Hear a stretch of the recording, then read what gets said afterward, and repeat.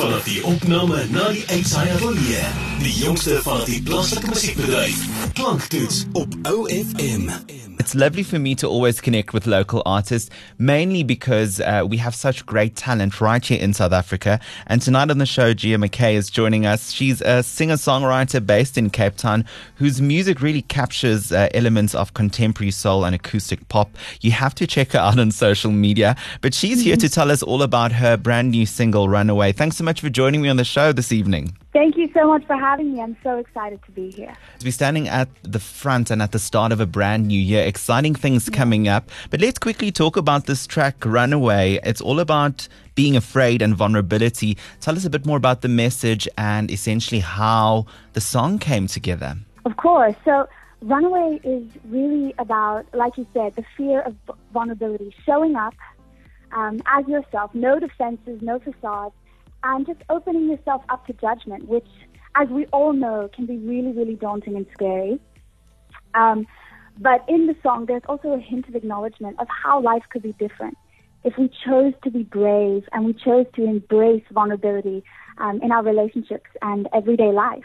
The one thing I love about you, and surely your approach to creating and art, I could say, is that you go in, like there's no pretense, you fully immerse yourself. I know that music and dance has always been a very big part of your life. Why is it so important for you to be so authentic in the stuff that you create? You know what? Music is such a safe space for me. It always has been.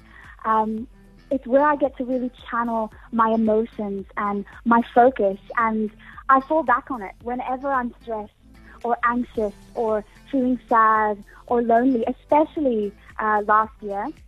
Last year was an online year for me at university, and at times I felt really isolated, just like a lot of us. And you know what, music, it just saves the day every time for me. And I love authentic music. I love music that touches the heart, and so I'm really just trying to convey that message and storytell. Speaking of influences and music you consume, who are some of your favorite artists? Oh, that is a tough question.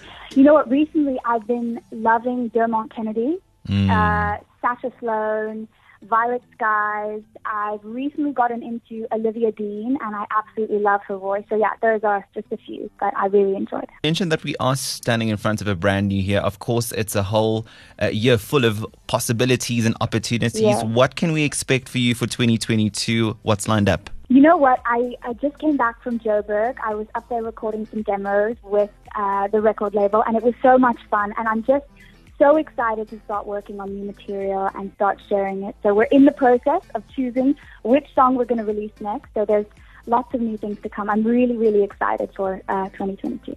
I'm so excited as well. We'll keep a close eye on your social media pages. We'll post a few links to our site, ofm.co.za. Thank you so much for taking the time to chat to us this evening. Thank you so much. Thank you so much for having me. It was awesome. Dit was Klanktoets, die jongste van die plaaslike musiekbedryf.